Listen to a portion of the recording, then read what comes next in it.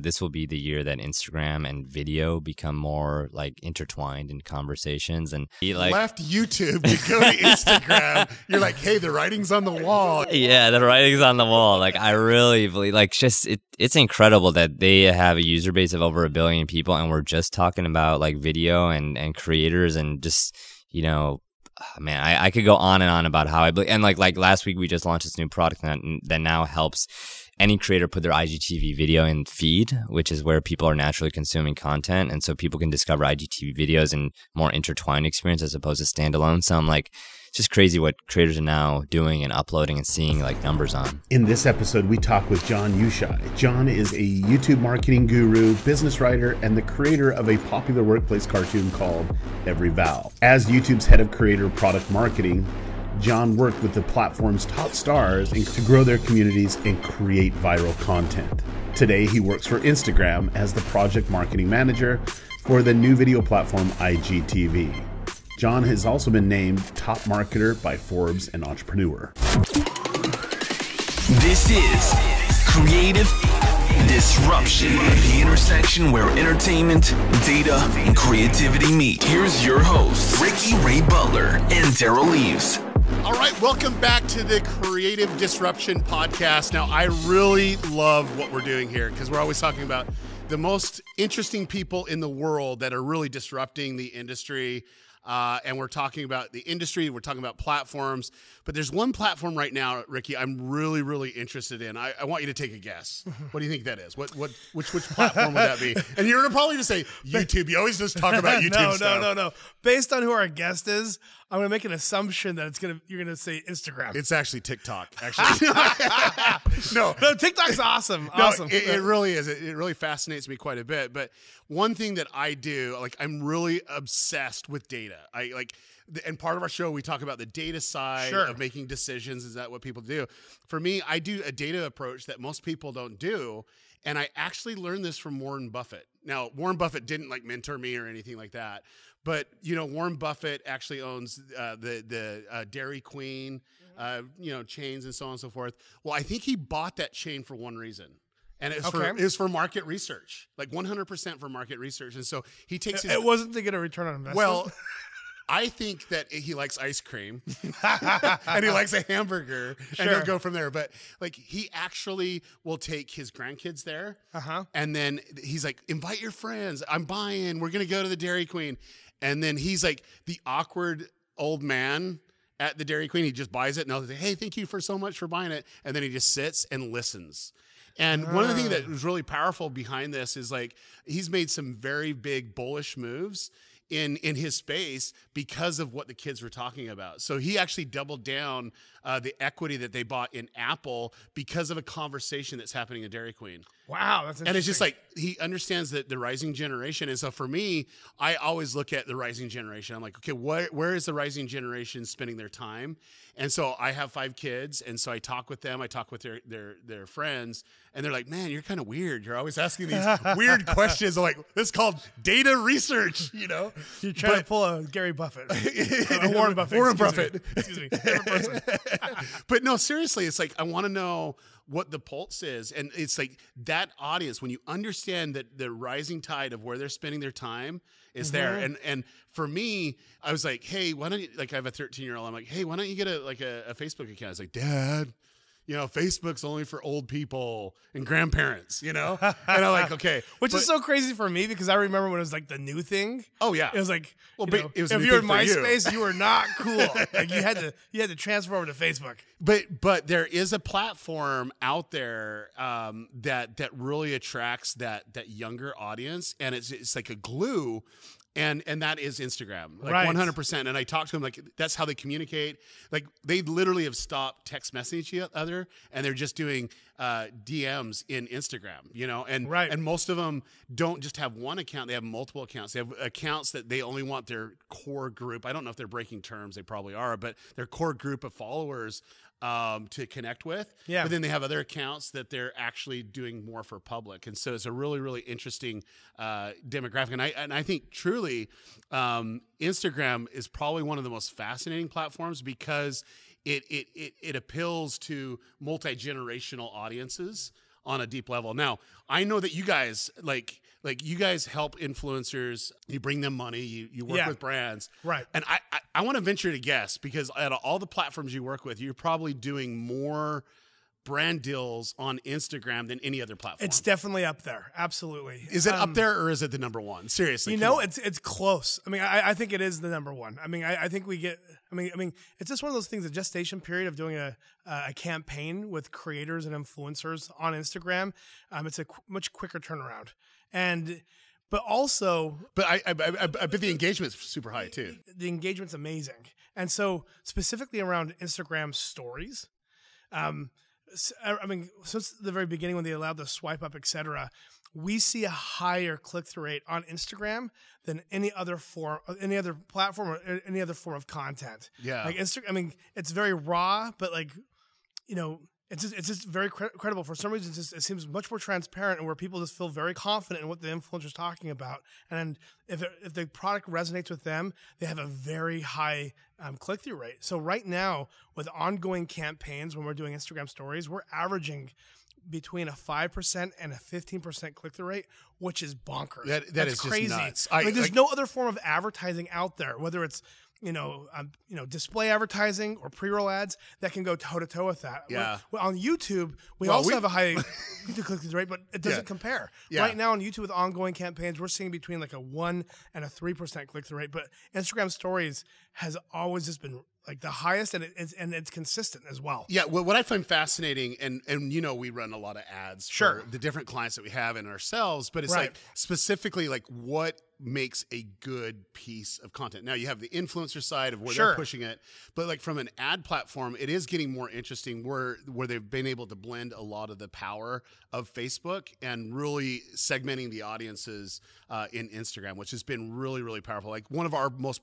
highest performing campaigns was coming through an Instagram vertical that we just kind of tapped in, because it's like there's not a lot of brands that are trying to tackle Instagram because they don't get how to advertise. They get the influencer side. They don't get the advertisement side of things. Right. Well, I'm very confident that Instagram is going to be the platform that disrupts TV more than any other platform. Whoa, and I know that's a bold statement. And let me explain why, because YouTube's obviously doing it, and of course, like Facebook's doing a lot of great stuff as well. But you look at Cardi B, you look at Selena Gomez. People that have over 100 million followers, they do not have a content strategy. When they put that together, they're going to be seeing much higher views than any TV program.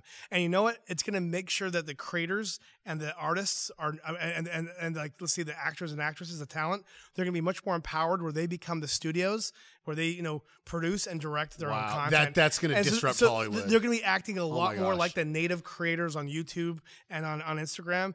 But these people that are like more, traditional or mainstream, they're going to be very disruptive, and it's going to be a pivotal part of. So it's kind of like what Will Smith Hollywood. and Jack Black and The Rock has done. They're already doing that. Yeah. So what they've done Shay on that, Mitchell on YouTube, and now they're translating over. Oh my gosh! Seriously, like that would be super disruptive, because it's like, here's everyone taking their cut, and now the person who's the creator is saying no. I don't need no publishing house or studio taking a cut. I can actually build my own team and do it this way. And then the numbers that they're talking about, I mean, oh my gosh, that would be amazing. Well, I remember when Instagram was just an image, and it always seemed a little more high end. And I was very confused at first why they were bringing out all these features so quickly, like IGTV or live streaming or stories or video. Like, I remember when they did video, and I don't think anyone was thinking, oh, they're going to put Vine out of business, which they did in like a couple months. They were like, oh, they're going to try to compete with YouTube, but nobody can find the video. But the play was Vine. It really is the platform of lifestyle, and where people can show their personalities in different ways, both from a raw perspective and transparent perspective with stories, as well as from a very beautiful way where they can just show the nice things in life as well, and things that look a little more high end. But I really think it's going to be a huge disruptor ongoing. They're moving so fast, and whenever they go and compete with any other platform, if they bring up like a similar feature, they do it better. And I mean, they did that with Vine, they did that with Snapchat, and immediately people went from one platform and they adopted a new one, because everything just was much better. Well, and I think a lot to do with the tools, and that's why I'm really excited for today's guest. I mean, there's a lot of people in the industry that we connect with, and there's certain individuals that just get marketing, they get the creation process. I think I would be, I don't know, I don't want to say this to other people out there, but seriously, there's a lot of people that go through the theology, but they don't execute it as a creator. But today, this person not only has worked for a lot of the big platforms and so on, but he's also a creator in his own right. Do you want to introduce our guest? Yeah, I'm super pumped to have John join us today. I'm John Yushai. Yeah, you got it, man. That's it. Let's end the interview right now. That's good. You got it. High note. Yeah. And John is the head of marketing for IGTV. Yep, product marketing, working a lot with creators. Yeah, a lot of stuff. I mean, you heard us just talk about Instagram and all the great stuff that's happening there. Before we get into it, look, you just say that, but it's like the resume. John, why don't you take a second real quick? Because how I got to know you wasn't through Instagram, it was through YouTube. Like, tell us of a little bit about yourself. Yeah, before Instagram. And first, thanks so much for having me, guys. I'm super thrilled to be here. Pleasure. Just like have a chit chat with you guys. It's always good to kick it. Before Instagram, I was at YouTube for 5 years where I did a lot of things. Most recently led the creator product marketing team, so worked on tools to help creators grow and monetize. Thank you, by the way. Yeah, so that's been a lot of fun. But like Daryl said, like I love the creator side. I've been lucky enough to be a writer for Forbes and Time Magazine. I have a cartoon series that has blown up on LinkedIn. People like the CEO of Zappos has asked me to put those cartoons in his office in Las Vegas, and like just things I would have never thought as a kid. So as like a creator in text, in cartoons, and video, and also working on the platform side and being at these companies, it's just been fascinating to learn so much and be able to help the ecosystem at large, because I feel like we're so lucky to be alive today and see this shift. Yeah. And to be able to help out with it is just a blessing. So I mean, could you imagine like knowing a little bit about you and your background, could you imagine that this is actually your path, your course of your career of what you're doing? If you ask my parents, they're like, oh, you would have done something like tech and art, but I didn't know that. I mean, this wasn't something that existed when I was looking at jobs. And it's funny, like if anybody's listening to this podcast, like you're maybe preparing for a job that doesn't exist right now. Either A, you have to create it, or B, the industry will create it. You just have to have some faith that, those dots will align. No, I think there's a lot of people in this day and age that are now experiencing that where, they had no idea, what they were going to do. And then,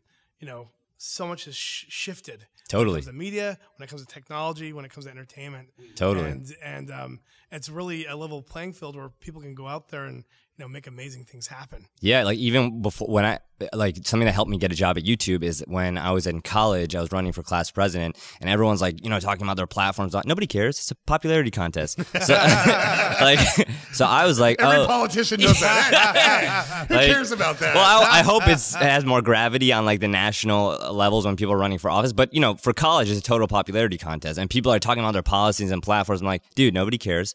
I'm going to use this platform called YouTube, and I put up a rap video, and like I wrote out the lyrics. I'm not a great rapper, just really enjoyed. Is it still online right now? Still online. Okay, give me the title. Like we need to all watch this. You could just look up my last name, Yushai, Youshaei, and just look up like class president. And after the end of this podcast, we're actually going to play this video, and I will do a reaction to it. Boom! There you go. You have good hip hop skills? I don't. I like to try. If you give me a beatbox, I could also freestyle. But I had a great friend who just would mix beats, and we had a little studio on campus, so we recorded it, put a music video together, and I was like, let's do this YouTube thing. It was super early at that time. The video did really well. I think it got about 10,000 views, which at that time was like pretty hot. And for college, targeting. And I did this thing where I was like, I need a star. I need some star power in it. So it was spring break right before this, and I was like, on the hunt for like a star. Just you walk around LA, you see some, and I was at a cafe. I'm like, is that Larry King sitting in the corner of the cafe? And like, so I've like very kindly waited for him to finish his food and all that. And then I went up to him and was like, Mr. King, I'm a huge fan of you. I love the way you interview. My name is John Yushai. I'm running for class president at the University of Pennsylvania. Could you like just record a snippet for me for the opening of my video? Like, yeah, I know what to do. Put on the camera. And I'm like, what? Like, he's like, and so I took out this like I forget what it was, like some kind of power shot camera. Like this is not the day and age of smartphones. I gotta bring out this type of camera. I'm like, okay, and it's like the pro that he is, like the CNN legend that he is. Like Larry's like, vote for Yushai. You know why? Because he's perfect. Vote for Yushai. And that's the beginning of the video. I am so watching this video. And then the beat drops, and then boom, and then it goes into it. So yeah, I'm very thankful to Larry that I don't think he would agree to that in this day and age and all that, but back then, like, just help the kid out. And he's a pretty nice guy, though. He's a very nice guy. And I got elected, got reelected. So I owe, like, again, YouTube started my journey. And when I was going through the interview process way back when, and they didn't even really have a full-fledged creator team, they're like, oh, we saw you're a creator. We like that. Oh, wow. Yeah, wow. So it helped. So, like, you've been able to see the industry transform, and you've actually done some pretty amazing projects with YouTube and other companies you worked with. Yeah. And you've literally worked with some very high, powerful people. I know that you were on the Obama shoot. And they did that as well. And you get to see that. But what I want to focus in on, I don't want to necessarily focus in on the platforms of everything, but more the creators and the creative process and like more the power of the story, the power of storytelling. I know that you have a TED Talk and other training out there that's talking about that. Yeah. Kind of take us through the differences, like, you know, from one platform to another, like from YouTube to Instagram. Like, what's the differences behind that? Or isn't there some commonalities in the process of telling a story? Yeah, so there definitely is. And I think I look at it first on a platform level and then a story level. And I think on a platform level, it's like what's interesting to see in today's day and age, it's a race to control all formats in one area and close the loop for creators. So I remember when I was at YouTube, we would be like, oh, wow, everyone's doing video here, but they're posting all their tech stuff on Twitter. What's going on? How can we have that exist on YouTube so there's no drop off? Boom. And thus invents the community tab where now people can post text on YouTube. But you can't share it. Come on. Yeah, there's still a lot of people using it though. A lot of people using it, and I think YouTube did a great job. Like, we were trying to figure out when people post that, how can that help add subscribers in the way that a video can, and how can that surface in new places. But I think what's interesting now at Instagram is like, okay, they've figured out photo, and the difference between a photo creator and video creator is so different. But now they're moving into video and stories, and like it's so interesting to see these platforms want to say, okay, we want to be everything to everyone, especially our creators, and just try to have every format so you could have the entire experience on one. It's just been, I always joke, like, from YouTube to Instagram, I joke that I've been playing a basketball game and halftime came and I switched my jersey and I went to the other team, and it's just interesting. I think too, though, like when a platform that you're working with isn't necessarily in a specific vertical and they decide, hey, let's open up this option, it's like you can take what you learned at another company and you can see it's like going back in a time machine and saying, hey, you're going to have the same problems and issues, and we can kind of correct some of those things. 100%. Like, let's talk about creativity, though. It's like when people are creating content, what to you are some of the elements that they need to succeed, whether it's on Instagram or YouTube or whatever? What are some of those elements you think? Yeah, so to me, the number one thing, whenever I'm helping creators, I'm like, are you focusing on the apple or are you focusing on the orchard? And I could break down what that means. Ooh, let's do. So I think a lot of people talk about the orchard instead of the apple. And so that means, like, if I were to convince you to eat an apple, what would be more convincing? If I told you, hey, this apple is from an orchard that gets X meters of rainfall every year, the soil is this level of fertility, and oh, by the way, there's over 1,000 trees. Would you be convinced by that? Or would you be convinced if I just talked about one apple? I was like, wow, it's red ruby color, it's luscious taste, like, just really, oh my God, like, it's the best apple ever. If I just focused on one, would that be more powerful than the whole sum of, like, explaining a bunch of data? And more often times than not, talking about that apple is much more effective than the orchard, because that apple conveys a greater trend. And I think we see this in culture all the time. Like, not to bring up a negative example, but it is a powerful example. Do you remember that picture of the boy who washed up at sea with the Syrian that broke my heart. Heartbreaking. But what's interesting is, like, unfortunately, death tolls in Syria had been rising since then. But if you look at the data, donations to the Red Cross, if you just look at that as a proxy, had plateaued. So you had death tolls rising, donations plateauing. And you'd think, if as human beings we, like, can internalize any piece of data, it's like it's somebody dying. But even that, it's just hard for us to understand until we saw a photo of that boy washed up at sea. Boom. Donations spiked more than they ever had for the Red Cross on that day. And that just changed things around, which goes to suggest, you know, that boy was the apple to the orchard of the statistics that people couldn't really grapple with. So whenever I talk to a creator, I'm like, what's the apple you're trying to tell the greater story for the orchard? So yeah, that's very fascinating. And then too, like, how are you going to tell that story in a unique way that will capture their attention and keep them through the whole thing? Now, like bold, creative. Yeah. 100%. Yeah, and respecting the attention of the viewer. So a lot of another thing, like, I have a big gripe with is like people like, oh, people's attention spans are lower than ever today. No, that's a bunch of BS. People's bar of quality is higher than ever.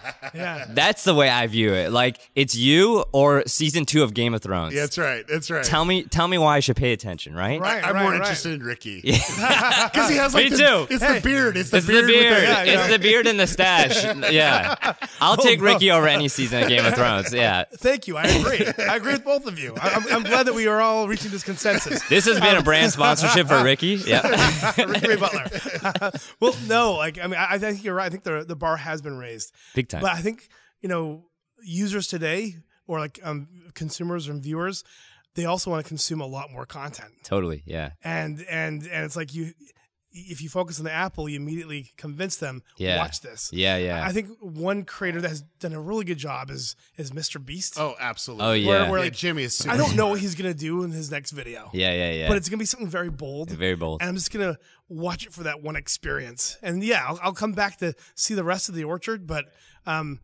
every single time I watch a piece of content from him is just all about that piece of content. Yeah. And what it does is it naturally, just through the suggestion engines and stuff like that, it says, oh, you like that? You've come back. You found it. Let's go ahead and recommend it out there more.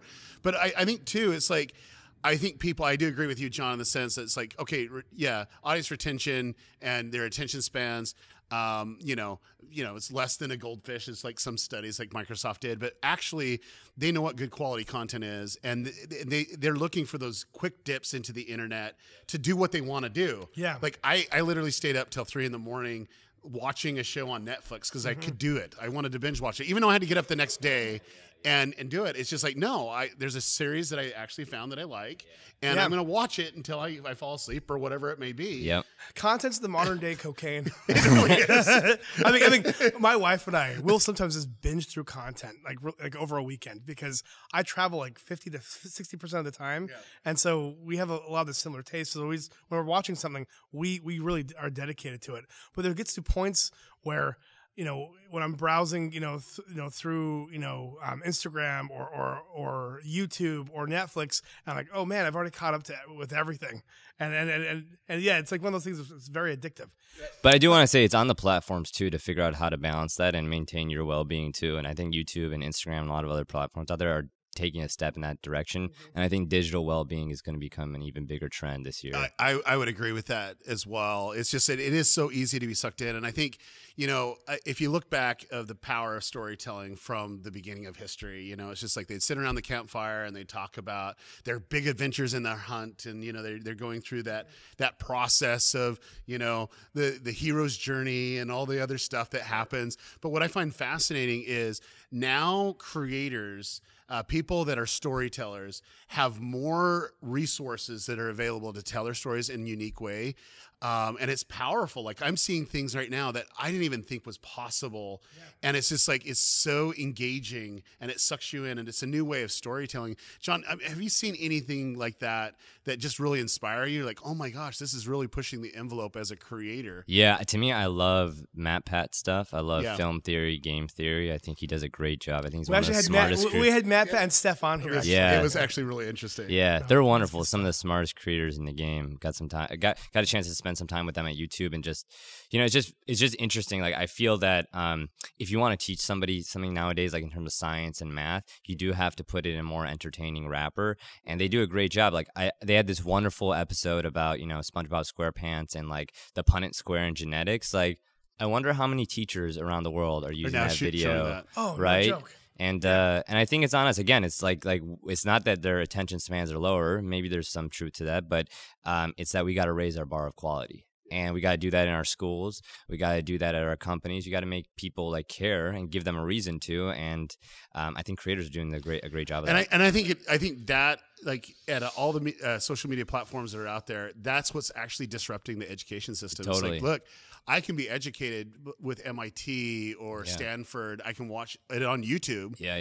Or even on a podcast and see these amazing presentations. And people that just want to learn what they want to know, they can find that now online. Well, that's what I'm consuming right now.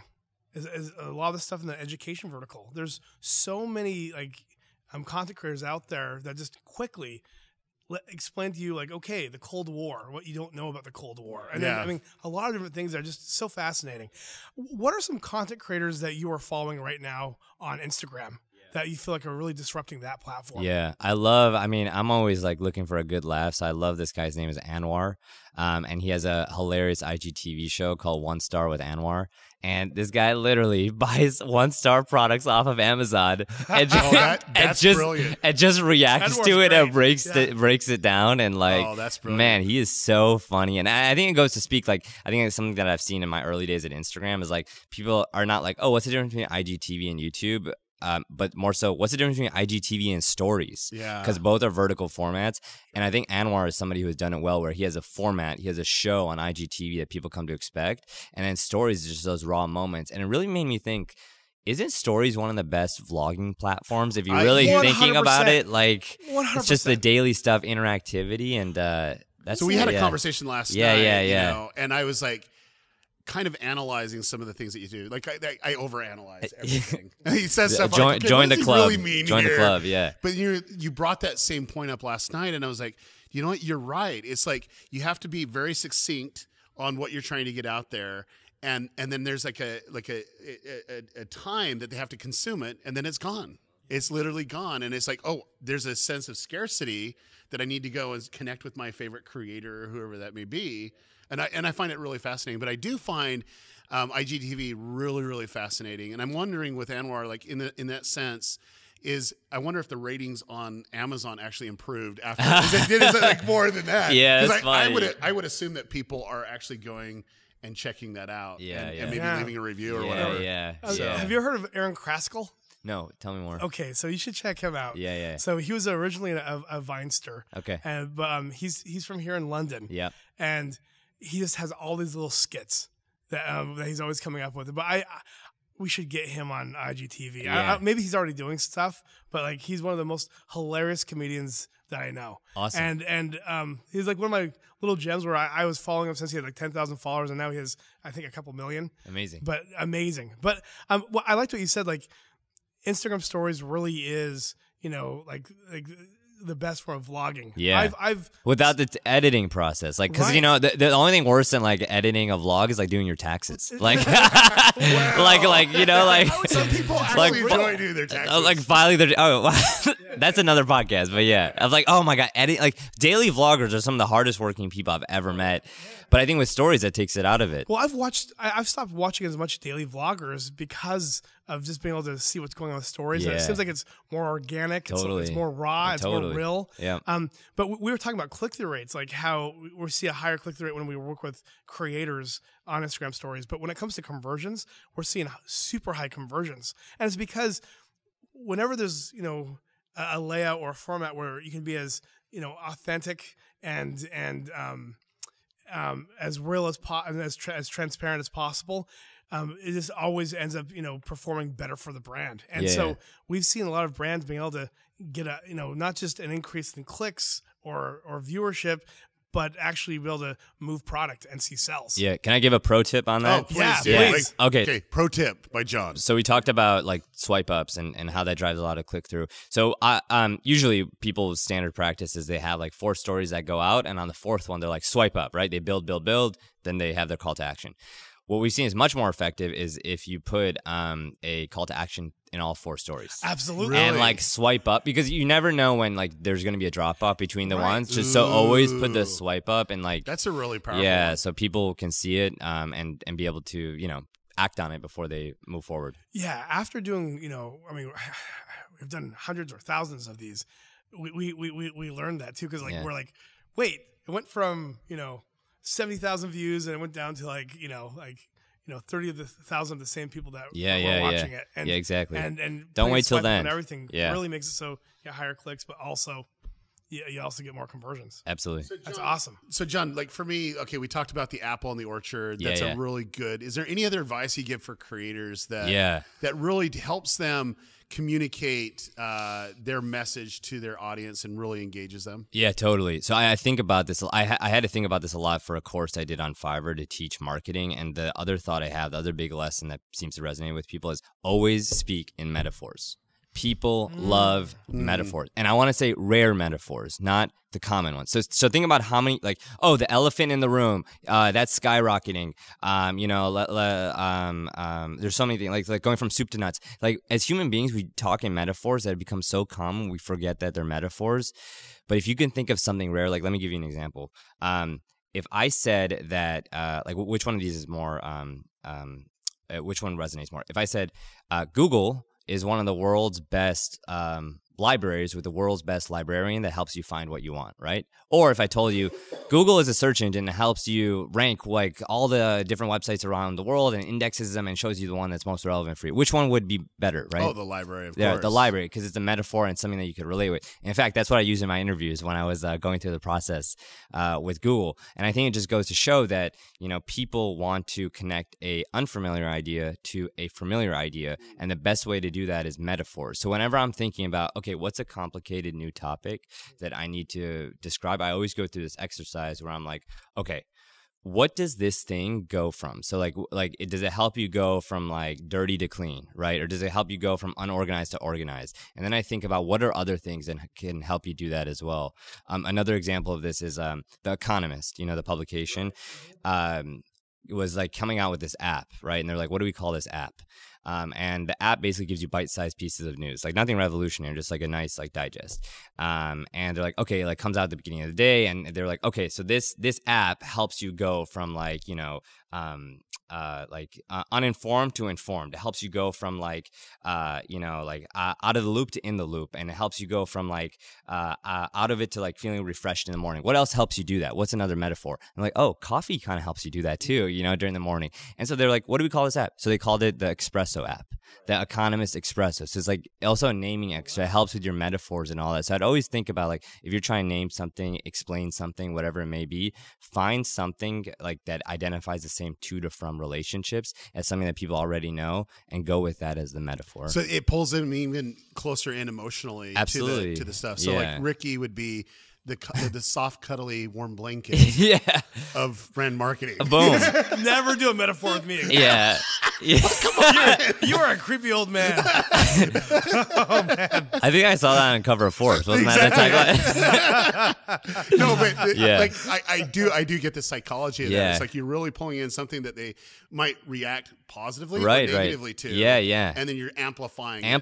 Why do we as human beings call this new startup the Uber of X, or that startup the Airbnb and Y? It's because we need to contextualize in what we already understand. Why do we call that upstart the next Steve Jobs, right? Yeah. Like, why can't we just say that they're that individual? No, because as human beings, we're trying to understand based on things we already know. So I think just understanding that has been one of the most powerful things. And like, even like we talked about at the beginning of this podcast, apple and orchard, that's just a metaphor. Yeah. Really powerful. Really powerful. As a creator, what do you find the most fulfilling? I think it's the personal messages. Like, I always love, like, to me, my content is mentorship at scale. Like, I think about when I was in college and as I was getting older, I would take coffee with like people like, oh, John, like, what do I do for this internship? What do I do with my career? Can you look at my resume? All this stuff. And at a point, it just got so much that I'm like, okay, why don't I just write the things that I've been saying over and over and put it out? Why don't I record a video where I say those things and put it out? And that's how I started writing for Forbes. And like, I'm not a writer. I have no writing degree. My parents are from Iran. Like, like we spoke Farsi in the household as I was growing up. And I just started writing, putting these tips in. And now I'm proud to say I have multiple articles for Forbes. I've crossed 1.2 million views. Oh, wow. That's amazing. Yeah. And they're like, okay, write what you want. And like, so I'm like, you know, when you help people and like view your content as mentorship at scale, no matter what the format is, I think that's where the real impact comes, and that's where those messages of like somebody tagged me the other day on my LinkedIn is like, she's in Peoria, just interned at Caterpillar, and was really stuck like in going her senior year of college. Like I read this article that's from John that was titled 16 graduation tips that nobody ever talks about. And that was an article I wrote 2-3 years ago, and it's still helping people now. So that warms my heart. Well, and that to me is like really impressive, because I think that you are a powerful communicator in whatever medium that you want to go after. Because I mean, I've seen you deliver a presentation. That's why I asked you to come to the Vid Summit. I'm like, hey, you need to come to the Vid Summit. You talking about the TED presentation? Oh yeah, it was like off the that charts. was amazing. So good. And two, it's just like then you do it through cartoon, and you're doing it through the written word, and now you're doing it for video, and you know you're going through that. And so like, would you say there is a constant theme? It's like how you communicate and how people resonate, and that's with the apple of the orchard. That's also metaphor. Is there any other tip that you would say that would really help people engage an audience or a potential audience? Yeah, I think a general rule of thumb is, and this may be more for me because I get a bit obsessive. I try to spend hours to respect the seconds that people spend consuming my content.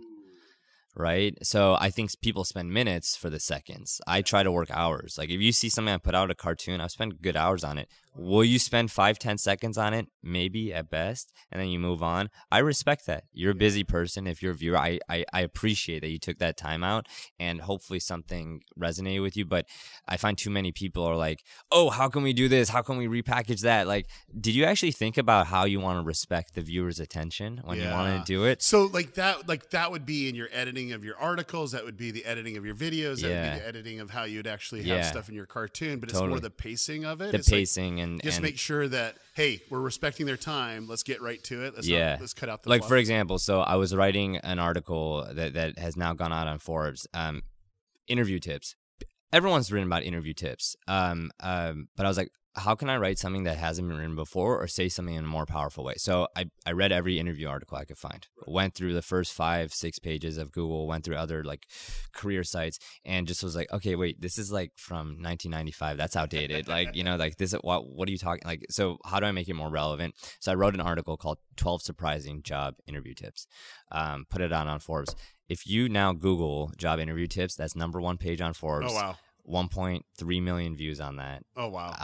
And it's just, that article took 6 months. So like, where do you come up? Yeah, where do you 6 come months up with your title? Like, I was really impressed of what you actually name your presentation titles, but also your articles. Yeah. Like, I was really, really fascinated by that. Like for me, that's I spend a lot of time on titling and thumbnails and stuff like that. But what's your process of coming up with that? My process is to eat. EAT. That's what I always think about when I write a headline, and I'll break down what that means. E is the end result you hope to deliver with your piece of content. A is addressing the concern that people may have about that piece of content. And T is the time they'll get that end result in. So I'll give you an example. Let's say you want to teach somebody you're writing an article to teach somebody to speak French, right? So your end result is, I will teach you to speak French. You're addressing the objection is like, oh, but I don't have money. I don't want to pay for Rosetta Stone. I can't afford a tutor, right? And then your T is like, again, you have to promise this, but like, you know, to get started like in 1 month. So using those EAT like things, you could come up with different headlines. So just coming off the top here. So like, let's say, no money, no problem. Here's a way to learn French in 1 month. There you go. That's a headline. So here's another one. Yeah. No beard, no problem. Grow a beard like There you Ricky go. in less than 1 month. Yeah. You need that. But I also wrote another article for that's on my Forbes page that is people want to know how to get an amazing job, but they don't have much experience, right? That's the concern. So I wrote, just put those together. I meant how to get an amazing job without much experience. That was the whole title. Yeah. You talk about the end result you'll deliver, and then you talk about the concern, and then if you can say the time you'll give it in, that's even more of a plus. Let's talk about the audience, because I think that right there, I think you spend a lot of time like, who's this intended for, right? You're trying to figure out who that audience is, what makes them engage. What's the difference? Because here you're going from one platform, let's say YouTube specifically, into Instagram, and there is a shift in demographic. Like there is a younger, like more Gen Z is on Instagram. like how is the process changed because of the demographic and how you engage with them? Like what are some tips there? Because like at the end of the day, I think a lot of people that are watching this, they're like either a brand or a creator or a marketer, and they're like, okay, like I totally get this audience, I totally get this vertical, I get this avatar, but we're going into this new thing and I can't figure things out. Yeah. So I can speak from the experience that I've seen so far, like from how what's resonating with my Instagram audience and how I've seen that with creators as well. So I think you have to respect the DNA of a platform anytime you try to get into it. And I think that the DNA of Instagram has obviously started with photos, so it's moved into video now. And for me, like I've been seeing like my Instagram following grow as I just like take more time to get a better shot, to line it up, to think about editing beyond just the filtering tools, and like experimenting with things like double exposure. Like I did this thing before I was coming to VidCon where I took like a picture of like a sunset with the Big Ben and superimposed it on a picture of me speaking, and I just saw that. Yeah, I love that. and just like, and there's so many great apps that could help you do this stuff. Like again, like I don't have formal editing background. Like I just started, like I was like, this is what the community cares about and like geeks out over, and like people are like, how did you do that? Can you do a tutorial and all that? So I was like, oh, might as well try it. I don't know if it'll be good, and I just shared the first few with the friends and be like, oh, John, post that up. So I put that up. Ski resort one got me. Yeah, like yeah. Ski resort on the beach. That was actually really good. Thank you. Yeah, really good. Yeah. I did this one where I turned a picture of a ski resort into a beach. And to me, it's again, it's the idea of a metaphor. It's like communicating the idea that paradise isn't a place; it's a mindset. And for me, like I find it on a ski mountain. Some people may find it on a beach. But that's where I feel most at home. So I'm like, how can I communicate that in a picture? Because that's like part of the DNA of Instagram. And I found a way to do that and put it up. And it's always interesting seeing the comments and all. So I think it's respecting the DNA of a platform to know where they've been, but also appreciate where they're going with like all the new stuff that we're now doing with IGTV and video and stories. No, so you guys were both talking about how there's a lot more Gen Z on Instagram than on YouTube. I would also argue, I mean, there's a huge range of demographics. Oh my gosh! Where you have like old school musicians on there that have their following. Yeah. Like a Brian Wilson from the Beach Boys. Yeah, he's still alive.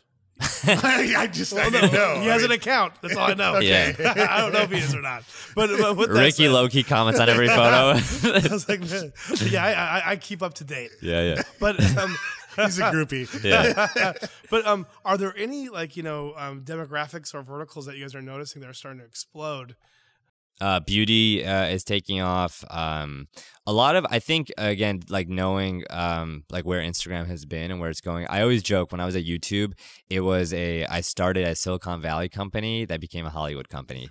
Right. But Instagram is a company that has kind of married that Silicon Valley and Hollywood nature from the beginning. And like I think it's so interesting to see that that's an app that Ariana Grande is using herself, not her handler. Right, she's going the app herself. So when I think about it, it's like what can also help like with that celebrity culture. So I think an account that's doing it really well is Comments by Celebs. And so what they did was they literally have an Instagram account where they show you comments from celebrities on other celebrities' photos. Oh wow! Yeah, wow! Right. So it's like, think about it. Like we like, come on, let's like, we all love like seeing like how celebrities like go about their lives and especially interact, and also to appreciate and admire each other. Like most of these comments are like great job doing this, or like kind of like celebs joking with one another.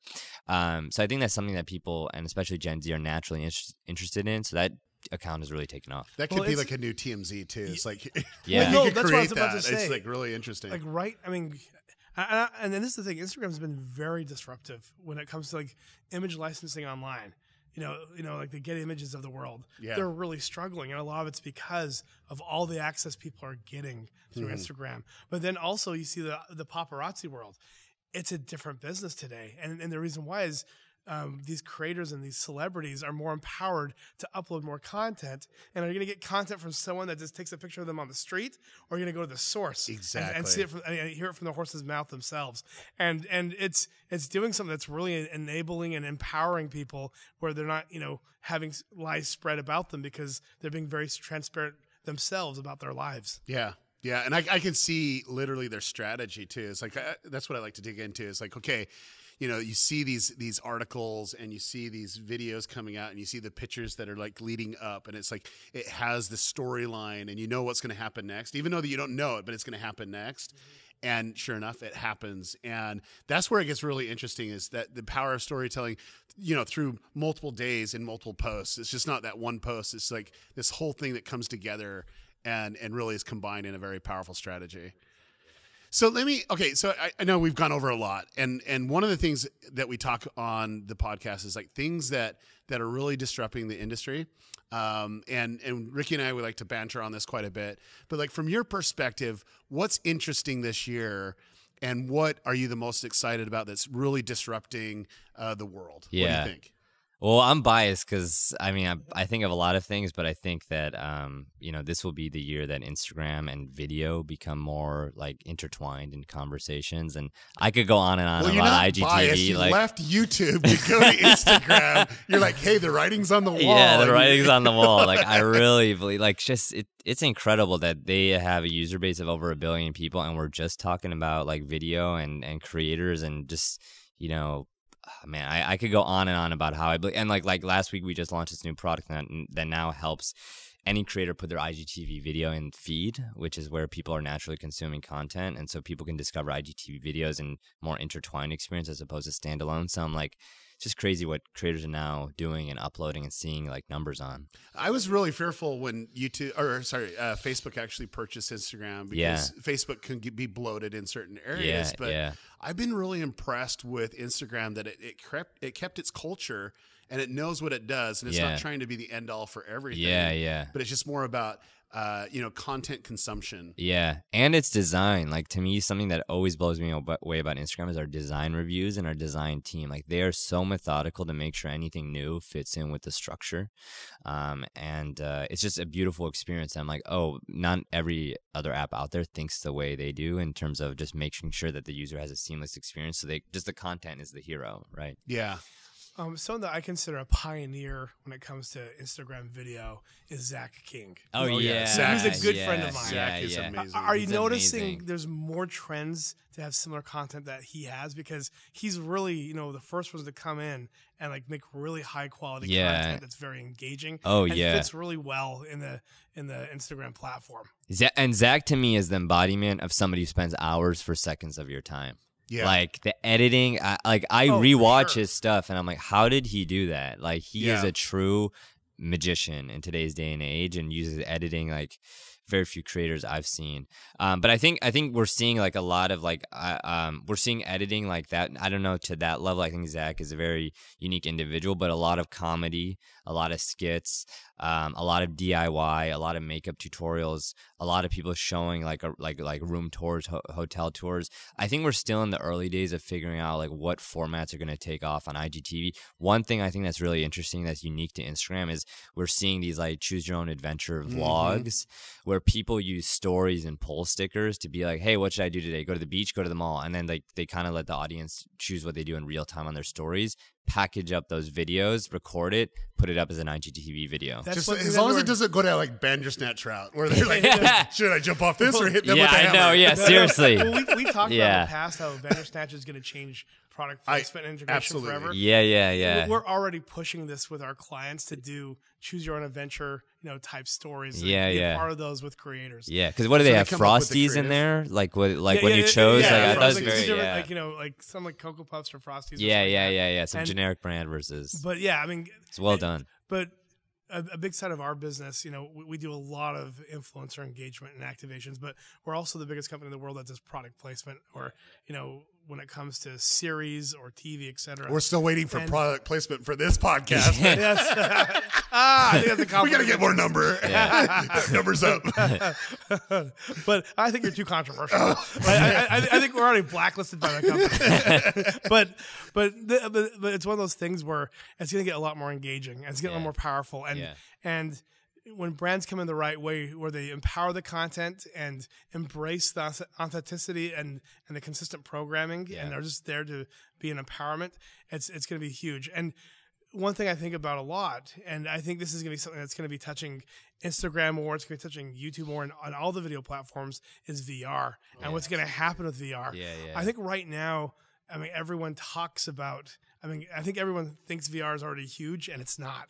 And it's not going to be huge until there's proper proper distribution. Yeah. And then also the cost needs to come down. Yeah, the cost needs to that. come down. But here's an interesting thing, and I think like if I was looking at the future of Instagram, it's like the next natural step is like, okay, let's solidify what we have. Yeah. But having AR elements that could be in-app purchase or whatever, and that could take it to a completely different level. Like it's totally built for it. Yeah.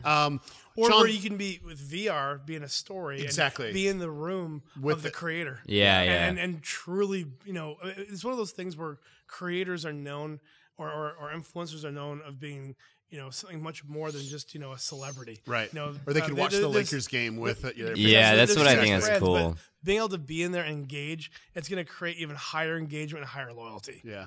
So, John, let me ask you, like, we do have a lot of brands that are listening to this podcast or watching this podcast. What advice would you give them, you know, when thinking about, hey, we want to do something on Instagram? Like, what advice would you say, content-wise or, you know, influencer-wise, that they should do? Yeah, the way I think about it is like, so think long-term, not one-offs. Like, I think great relationships are developed when brands want to do multiple videos in a series or work with a creator on a long-term basis, not one-off. Samsung, Casey Neistat, perfect example.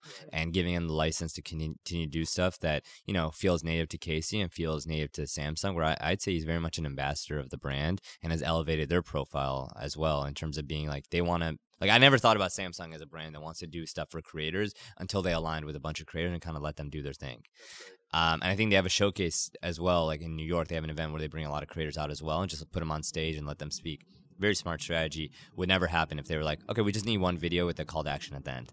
Right? Very different. I think Dietrich is this wonderful like vlog. You know Dietrich? Yeah. Very well. Yeah.